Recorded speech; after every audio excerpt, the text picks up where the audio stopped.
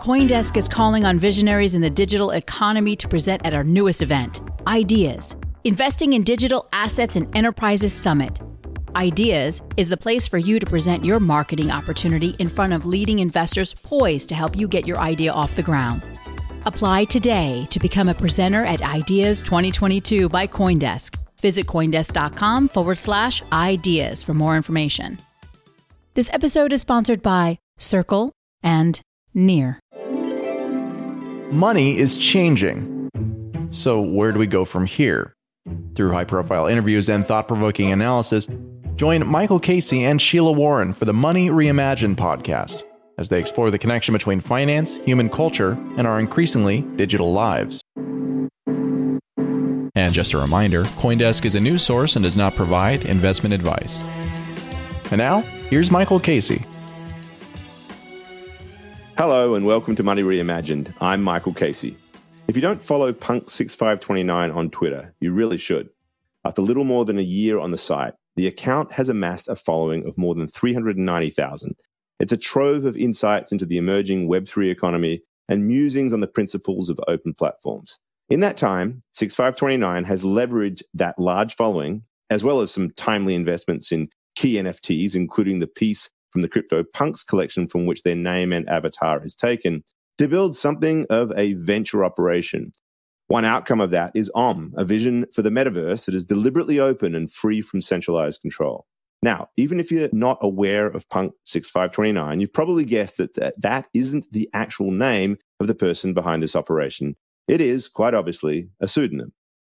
It's this aspect of their life that we want to discuss today with the person behind 6529, whom we are honored to have as a guest. The video will not show their face and the voice will be modulated to prevent any identification of the real-life human being. Among the many things that have interested me in the work of 6529 is what being pseudonymous has meant for how they engage with the world. I will say that recently they revealed their identity to me. I didn't try to dig it up. It just was brought to me. And it turned out to be someone I've known for some time. But for months before that, I'd been engaging with 6529, reading their posts on Twitter, sharing some DM exchanges, and then ultimately doing a live video interview at CoinDesk's Consensus in June. Throughout, I was oblivious to their identity. And to the extent that I tried to imagine who it might be, it turns out I was way off. I raise this detail about my knowledge for two reasons. I think it's an appropriate disclosure for our audience, and because reflecting on the before and after periods around my knowledge of this fact makes for an interesting analysis of how pseudonymity affects how we interact with people. We'll get into that more with the fabulous Punk6529 in a moment. But before that, let's welcome my co-host, Sheila Warren. Hi, Sheila. Hey, Michael. So you actually don't know who 6529 is, right? Not. That is correct. Right. So between the two of us, we'll have this interesting structure to this conversation. You can sit there trying to guess and you won't get anywhere because you won't. Yeah. It has, and I'll see when I'll talk to him about this when we bring him on, but it really has impacted the way I think about what I read from 6529. I would imagine so. And I think what's really interesting is, right, like when I say I don't know who 6529 is, I mean, I don't know the real world entity of this individual. However, I'm certainly familiar with the content put on Twitter, and I know some of the stances and, and things like that are certainly what this person has chosen to display through this particular facet of identity on that particular social media platform. So I think it's interesting to say that I would say that I have some familiarity with 6529, the avatar, but I do not know the real identity of the person behind that, which of course contains a multitude of facets of other parts of identity that I'm just not bringing into this conversation the way that you are. Right. And given that we've actually had identity itself as a sort of very common topic on this show, it is just an interesting way to approach it. All right, let's bring in the famed 6529. Do it. There they are. It's great to see you in your static state again. Hi, everyone. Thank you for having me. You're most welcome.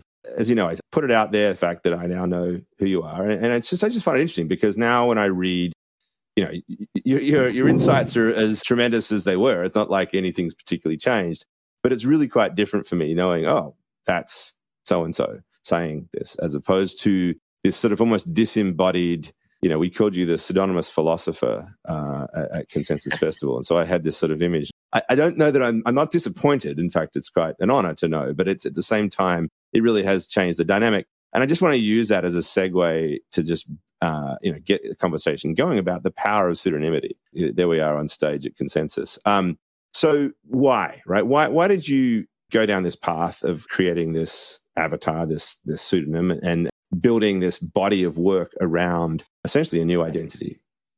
Sure. Let's start there. Let's start why I did it, what I thought would happen, what actually happened, and then end up where you started of what does it mean for the few people who I knew before and after, like you. So it's an interesting, super interesting discussion. The first part is the following. So somewhere around late 2020, I got quite intrigued with NFTs. Now, I've been in crypto for quite some time, since 2013.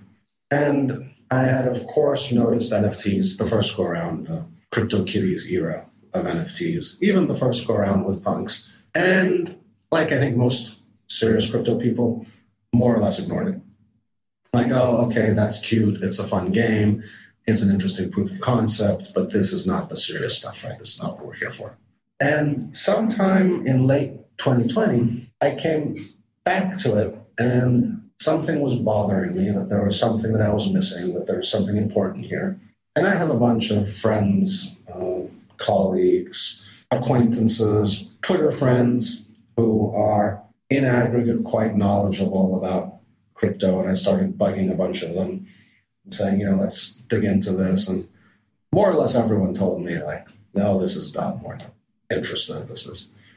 I'm not into art. I'm not an art collector. Let's talk about DeFi or something. And I really couldn't get any of my closest crypto friends particularly engaged on the topic. So I just started doing something that I hadn't done in quite some time, which is dig in myself, right? And I started by, I believe in learning by doing, so I went and bought, a completely random, very inexpensive NFT and said, oh, okay, how did I feel about that? Oh, that was kind of interesting. And so I don't know what it was, like $10, $20.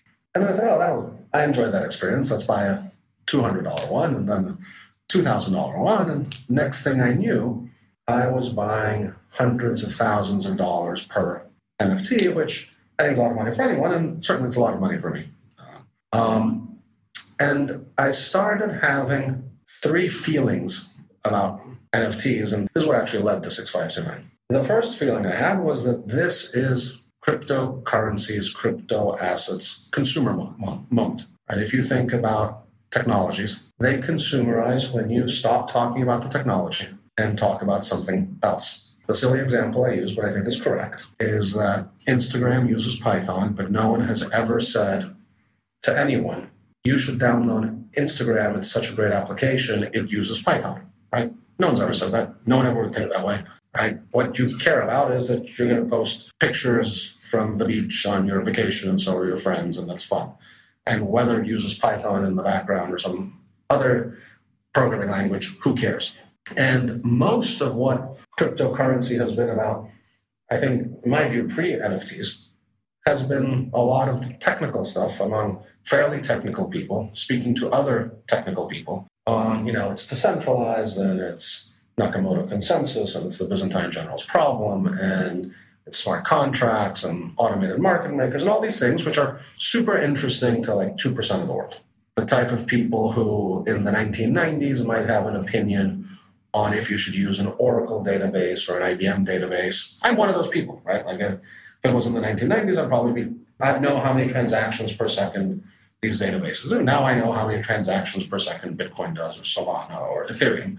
But this is not consumer talk, right? Nobody sits around, no normal person sits around at dinner and be like, oh, look how many transactions per second Solana did today. I mean, no one does this. But if you start talking about these things, you're weird and they leave. And so what I noticed was, and I noticed it myself and my friends, and we'd be talking about, oh, you should get the one with the hoodie, or maybe the cowboy hat, or, oh, are the wild whites cool? Yeah, they look really cool. And of course, everyone knows that it's Ethereum proof of work. providing consensus, and it's a token, and it's in MetaMask, and you can find it on Etherscan, right? It's a pretty sophisticated group of friends, but that wasn't what you were talking about. You just took that for granted. I said, oh, that's super interesting. This is something that I feel is different, and this is from someone who spent an awful lot of time on crypto. And then related to this was an interesting takeaway that actually organizations, companies, or other types of organizations actually have an incentive to engage with NFTs that they didn't really with Bitcoin or Ethereum.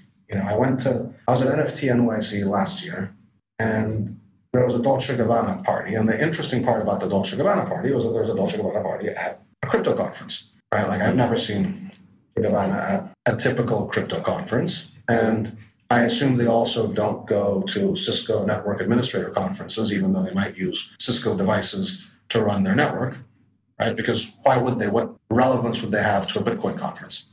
But NFTs can represent anything, and anything can include a digital Dolce & Gabbana dress, and they have an existing brand equity, and they can monetize it through NFTs. And so there's an interesting business opportunity for them. And the same thing, I think, is going to happen with all fashion companies, lifestyle companies.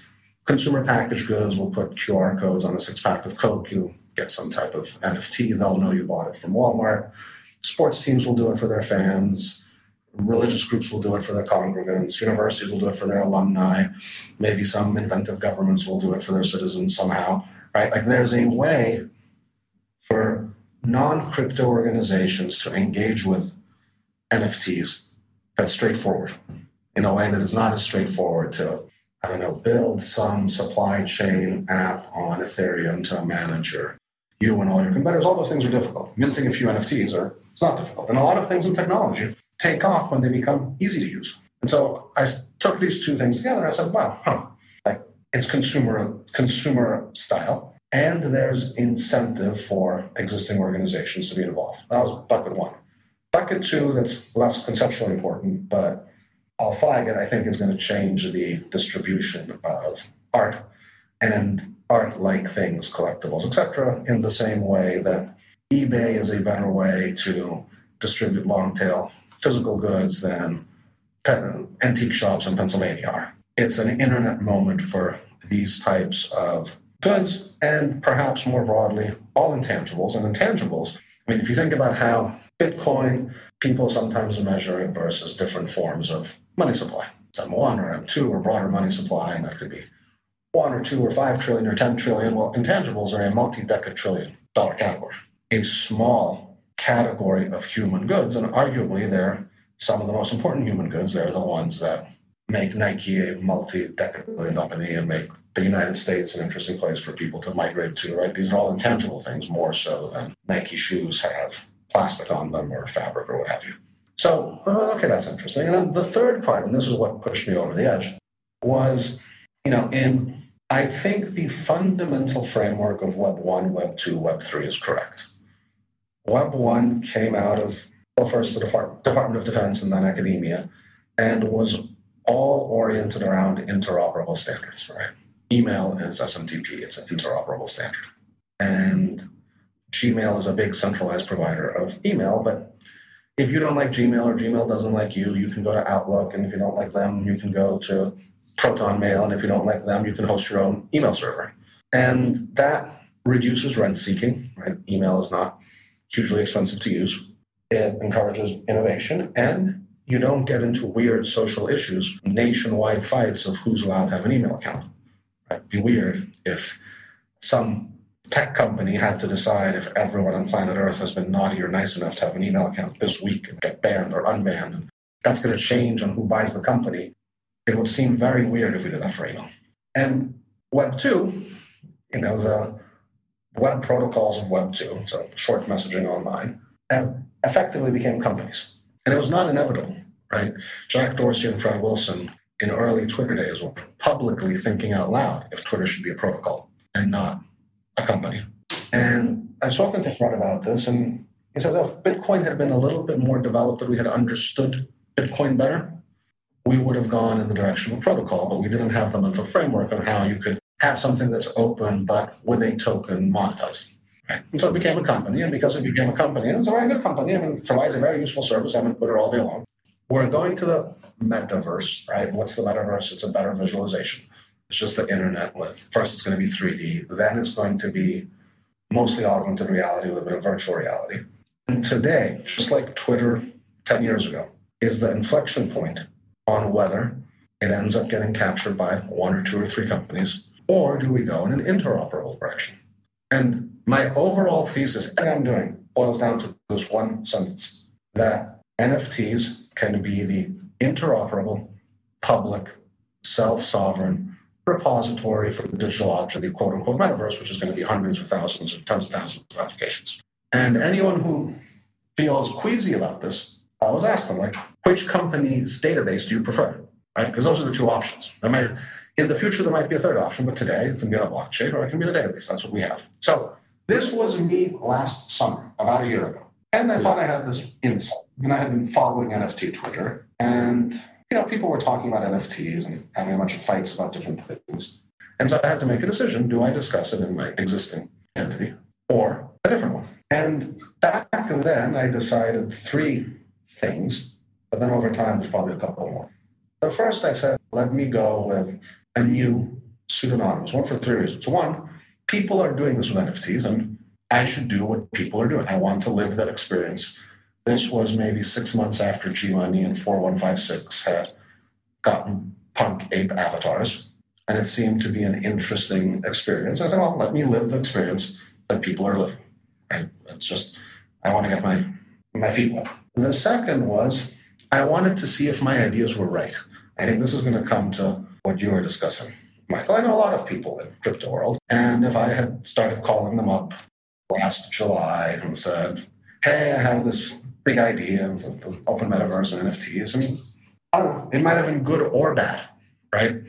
You might have taken me seriously because you know who I am, or you might have been like, okay, yeah, I know who he is, and I have a view on who he is, and might have taken me less seriously. So I'm going to start with 0 followers and see what happens. And what was really interesting is the followers started racking up, but all of my pre-existing crypto friends eventually showed up.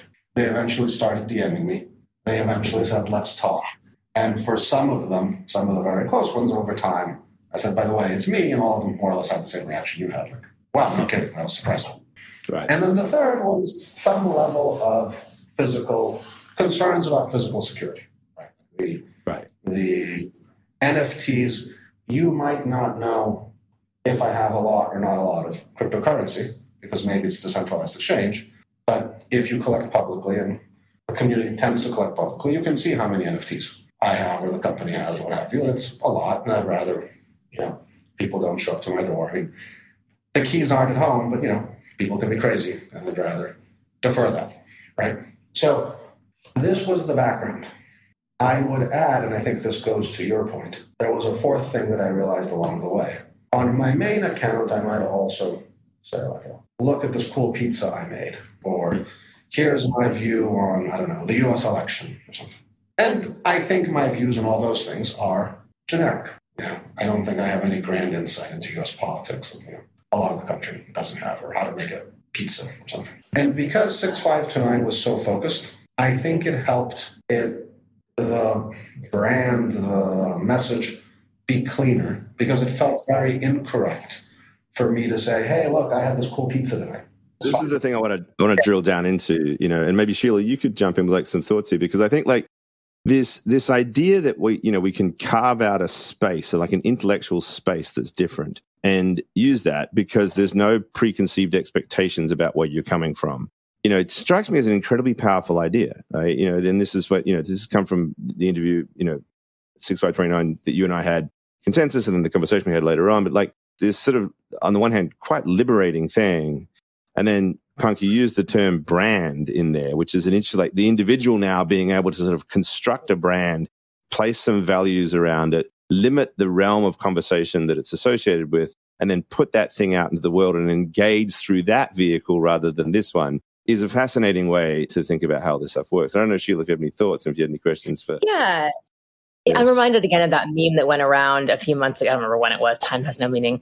Where it had like the pictures of people, right? It had like, here's your Twitter profile picture, your LinkedIn profile picture, your Hinge profile picture, right? And they were all different. And the idea there was that the aspect of your identity you're presenting to the world professionally, quote unquote, on something like a LinkedIn is different from what you on a dating platform or what you might present, something else. And I think that all of that is fascinating. The idea that you could, within any particular platform, sub-segregate your identity, pick a fragment of it and say, this is the thing that I want to associate with this particular manifestation of me, on social media or out in the world. That's very focused and targeted. I think is a really interesting one, because you could imagine perhaps you have a separate, we don't even know, and maybe you weren't telling us, maybe you have a separate pizza making, avatar, right? Where you're an expert pizza maker and we just don't know that because it's not brought into this world. You could do that. You could have any number of those different avatars and identities depending on the amount of time you wanted to put into anything, which again, I just think it's a really interesting way of approaching conversation and dialogue as a general matter. And what's been your experience with it, 6529? Like, since once you took that out into the world, do you feel like people treat you differently? What's come of it? Oh, absolutely. And I genuinely feel I am two different people. If people's the right word, two different identities. Or I have two different identities. Maybe I'm one person with two different identities. It does not seem, as far as I can tell from people around me who know about both of them, it does not seem to cause me any psychological problems. I'm well aware of when I'm one versus the other. And one of them is fairly normal and interacts and still likes crypto and pretty big into crypto and interacts with his environment in a more normal way. And one of them is very focused.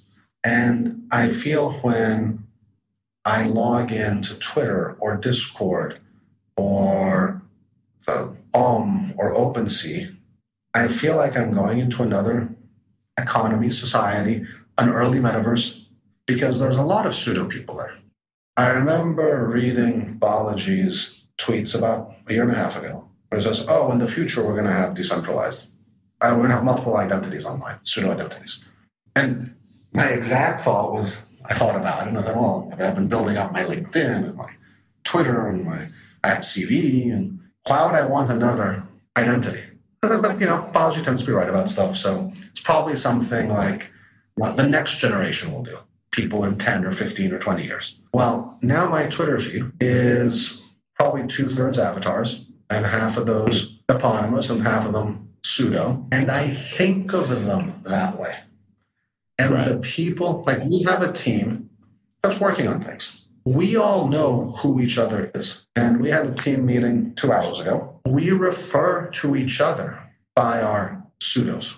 It's super interesting psychologically. We get into a different realm, you feel as if you're talking about a different part of who they are. And if you were wanting to ask the human being to do something, you'd speak to them differently. Is there literally a distinction between those two realms when you're talking to them? Yeah. And we had a team meeting 3 hours ago, and one guy on the team is called Bharat, and that's not his real name. I know his real name. I know his real life CV. I was Bharat this and Bharat that, and he was 6529 this and 6529, and he knows who I am. But in that space, what makes sense to me is that he's Bharat. The other thing that he is has zero relevance to that space, right? It had some relevance maybe in the beginning of it. We started working together with some of these people. They didn't meet each other first. Then we met each other in person and said, well, that's great. But we interact through our pseudonymous identities. And everyone who's fairly deep into this type of model is predictably in this type of model, right? I actually don't have a great mental model of how a person interacts in the rest of his life. Right? I have some guesses, but I don't have a great view of how he in a traditional office or with his family, or if you go on vacation with him. I have almost zero mental view on that. But I do have a very clear mental view of how he acts in topics relating to NFTs and decentralization and the open metaverse. And he is consistent and predictable. And so we can collaborate, right? And having now gone through this, and it's inevitable. I don't think this is some niche thing that's going to apply to 1% of the population. I think this feels like something that's just early, right? We're now in the 0.1% adopters, 1% adopters. And if you think about how general, I'm someone who previously had close to zero distinction between my personal and professional identity. All my accounts were pretty public. Like the idea that you can have one set of interests at work, you go to a physical office and have one set of interests, but do your colleagues need to know that you are super into whatever some other thing it is? Well, I'm not sure they do, right? Why do they need to know that? You could choose to tell them that, but you could also choose to have a different identity. And, this existed a long time ago. And this is common in NFTs and crypto, I had bought and sold a decent number of domain names. And it had a proto-NFT, proto-metaverse feel, because there, a lot of transactions happened over the counter, people trusting each other, off basically usernames on bulletin boards. And I had traded fairly big amounts then with people I've never met, right? And I had traded them based on the implicit reputation of their username. Well, the username took us to a certain level. Here, though, you have a more rich visualization. It's more human. And I think it takes us a step forward. Join us for Converge 22, Circle's first annual conference on the blockchain-driven future of money, coming this September to San Francisco. Converge 22 is a gathering for what's next in Web3, featuring demos and developer workshops, plus guest speakers like our very own Money Reimagined co-host Sheila Warren, Aave's Stani Kulikov, Compound's Robert Leshner, and Solana's Anatoly Yakovenko. Money Reimagined listeners get a special discount with the code COINDESK. Register today at converge.circle.com.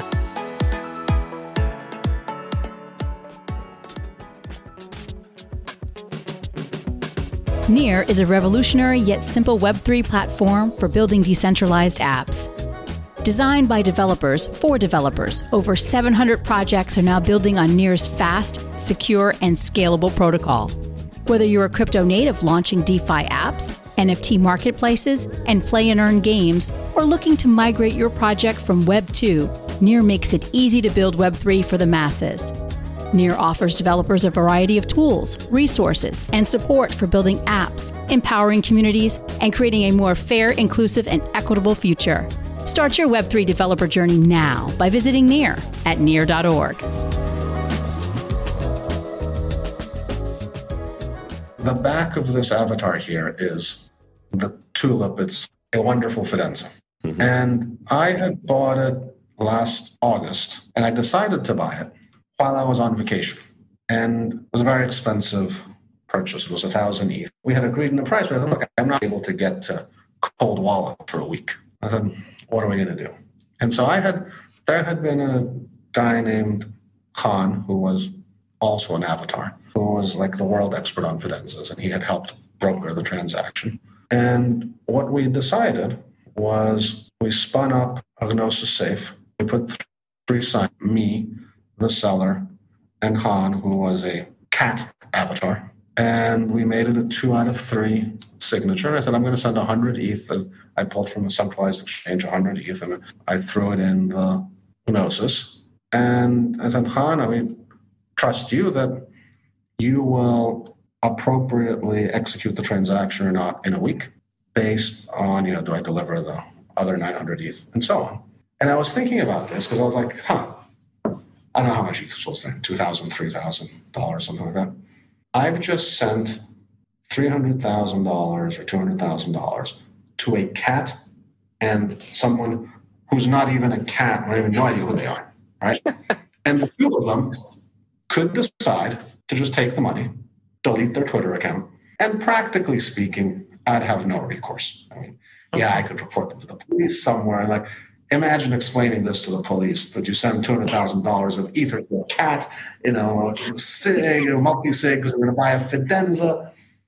I got to imagine this is no police department's top priority. I don't even know where to begin.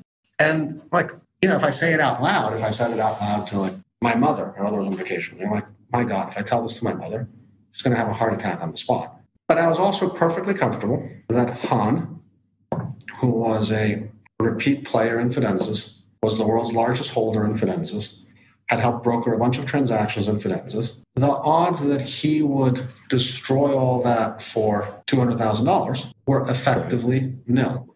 What you're illustrating was the idea that you can engender, like you can have a pseudonymous identity that itself has reputation, brand, et cetera, attached to it, that there's something at risk. There's something at stake, if you will, right? Like that individual, whoever they are, cat, avatar, person, does not want to destroy their reputation, basically, right? Because your recourse, to your point, would not have necessarily been the police or getting back your money. It would have been trashing that avatar on Twitter, potentially, right? Or in your circles, being able to say, this is not a trustworthy individual, or don't deal with this person, or whatever it might be. And yes, that person, nothing's to stop them from popping up again and sort of with another avatar, and no one knows who that is either. I kind of want to chat a little bit with you about just what are some of the risks or downsides of pseudonymity? So I think a lot about the kind of teenager example, and there's so much evidence, I think, that it can be very healthy for teens who are isolated or marginalized in some way. They go online, they find a community, it's pseudonymous, or, in many cases, maybe eventually they reveal who they are, but they form a community around interests that maybe are not held by people at their school or wherever they wind up randomly, growing up, right? On the other hand, you have stories of pseudonymous trolls that are, cyberbullying, like all this stuff really runs rampant, and not being able to identify a person in the real world. People do feel more freedom to kind of say things they wouldn't necessarily say to somebody that they had to interact with on a regular basis that they don't know. So what about, I just want to get your thoughts on some of that and some of the downsides potentially of this, particularly at a place where an avatar does not have reputation behind them, does not have anything, to lose, right? Doesn't have anything at stake. It's just kind of a super random string of, I don't know, maybe not bots, but doesn't have that same kind of risk in engaging in online interaction. And maybe just to put some sort of really direct point on this, right? 6529, you probably saw the story that we ran just, I think 2 weeks ago on the Sybil attack on Sabre of this developer who spun up multiple identities and created the illusion of there being a much bigger developer network on that particular protocol, which then boosted the price and it turned out to be a major scam that was built around the very problem of multiple, pseudonymous identities. In fact, this Sybil attack is precisely the concept that Bitcoin's proof of work was designed to contain, right? So anyway, just like, what do you say about all the ideas that Sheila was talking about, trolls, et cetera? Now, this case seems really stark. How do we put that into this world of pseudonymity that you're talking about? Okay, so there are 4 things there. Let me try and they're all a little different. I do think there is, interactions or things that happen on chain, whatever, with appropriate knowledge of the protocols, it doesn't matter who the person is, right? But if you was a 15-year-old and someone said, hey, meet me here because I'm also 15, and they turn out to be some type of, 40-year-old guy, and, would those things be concerning? Sure. And are these things that have always existed? Sure. LinkedIn has a real name policy, as far as I understand, but it's trivially hackable, right? You can put whatever name you want, you can make whatever email you want, and you can put a picture of whoever you want, right? So none of this, short of enforcing only eponymous internet presence, pretending to be someone else online to chase around a teenager, is something we've had with us for decades. It's certainly not anything new with NFTs. So I'd say that's bucket 1. Bucket 2 on trolls. I'm probably the wrong person to ask because I'm completely indifferent. You see some of these dumb accounts, blah, blah, blah, and a bunch of numbers and 0 followers, might come and say dumb tweets under my tweets. And I give them exactly as much weight as those people should have, which is none, right? Someone with no credibility, someone with no background. If Bharat came to me and said, look, I think you're really wrong on this, that would bother me. I'd want to figure out why he thought that. If someone who has a 1-week-old account with a bunch of numbers behind it says, I hate NFTs, you're an idiot, I don't even bother blocking them. They just go anywhere in one ear out the other. Who cares? Why should anyone care about that? Now, I grant you, some people are more sensitive and it can bother them.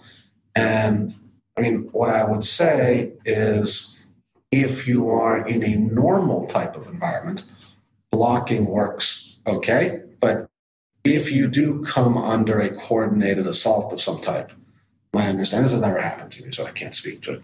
I think, there have been people, often women, I think, who have been effectively chased online with like super aggressive troll assaults that, you just can't block fast enough, right? So I flag that it's a problem. Again, it's not a new problem. It's not an NFT-based problem. The anti-Sybil measures of any of the social media companies are effectively worthless, right? This is the whole Elon Musk Twitter fight. There are bots in my feed every day. It's an existing problem. Arguably, it's a problem that over time will get better on chain, because I can very easily pretend to be Michael Casey. I set up michaelcaseyemail.com. I go register it somewhere. I download your picture from the CoinDesk website. I set up an account. I put a Google Voice phone number. I'd get an account set up anywhere. It would take me 5 minutes. Deep fake video to attach it to it and create a whole, yeah. Then I can run around as Michael Casey saying a bunch of dumb things, right? Mm-hmm. What you can't do, though, is provably be Punk6529, because that token, as you said with Bitcoin, is in my wallet, not your wallet. Mm-hmm. And today we're in a transitional phase, and there's the hexagon on Twitter, but I'll still say it's transitional. Eventually you'll have more native integrations. I can sign 6529 and nobody else can, right? And to me, this is a step change forward, which is you can be pseudo and be predictably who you are and be able to validate that on chain, right? And so this, I think, is very good for things like impersonation. I have a bunch of bots that impersonate me. If a 6529 says, DM me because you're going to get free ETH or something, right? It's never me, right? This happens constantly. And the only reason it happens is because Twitter is transitionally between a Web 2 and a Web 3 type system, right? In a Web 3 type system where it fully pulled in which punk and which wallets linked and what have you, they would obviously stand out as fakes. And so no one would actually pay any attention. Yeah. We need to wrap up, unfortunately, Punk. But this is why I feel like this explosion of pseudonymity that you're referring to, like all these people in your feed, because we've now got this unique way to attach some value to it, this provability. The bot problem is with us, as you say, because we still live in a Web 2 world, but the opportunity to actually attach some provable feature to a separate identity and then work with that as a reputational element, I think is really powerful. I will say that some of the things like you're talking about feeds into we at CoinDesk and the way we think about journalism, and we have a specific policy now, unlike lots of other media organizations that try to out individuals who are hide an alternative identity because it's seen as a way for them to obfuscate the truth. That's a classic journalistic approach. You need identity to give skin in the game.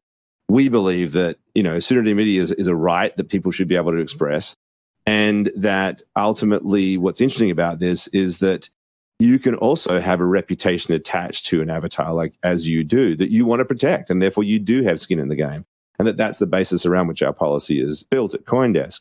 However, we also have this argument that if you're abusing that privilege, which is what the case was in this Saber case, we turn that around. So I think, and that may be because we're in the midst of this shifting moment, as you say, from Web 2 to Web 3, maybe everything there'll be a whole reputation system built around these provable pseudonymous identities. Look, unfortunately, we have to wrap, and this has been fascinating. I wanted to talk to you about Om and like your views on open platforms and everything else, because clearly you've got lots of great ideas, and we have a massive job ahead of us as a society to ensure that the metaverse that we're moving into, in fact, isn't controlled by these sort of powerful centralized entities. And I know you've got strong views on that. So maybe we'll have to pick up the conversation some of the time, but unfortunately we have to wrap. Thank you so much for your time. It's been a pleasure, even though, as I said, I had this slight disappointment that I actually know who you are now. But Sheila, you get to enjoy the illusion of not knowing. So it's all good. But thank you very much for your time. And thank you to Sheila. Thank you to all of our listeners and viewers. Do come back next week for another edition of Money Reimagined. Bye for now. You've been listening to Money Reimagined. Today's show featured Sheila Warren, Michael J. Casey, and guest Punk6529. This episode was produced and edited by Michelle Mousseau, with announcements by Adam B. Levine, and our executive producer is Jared Swartz. Our theme music is by Shepard. If you have any questions or comments, we would love to hear from you. Please reach out to us at podcast@coindesk.com, subject line Money Reimagined, or leave us a review on your favorite podcast player. And from all of us at CoinDesk and the Money Reimagined team, thanks for listening.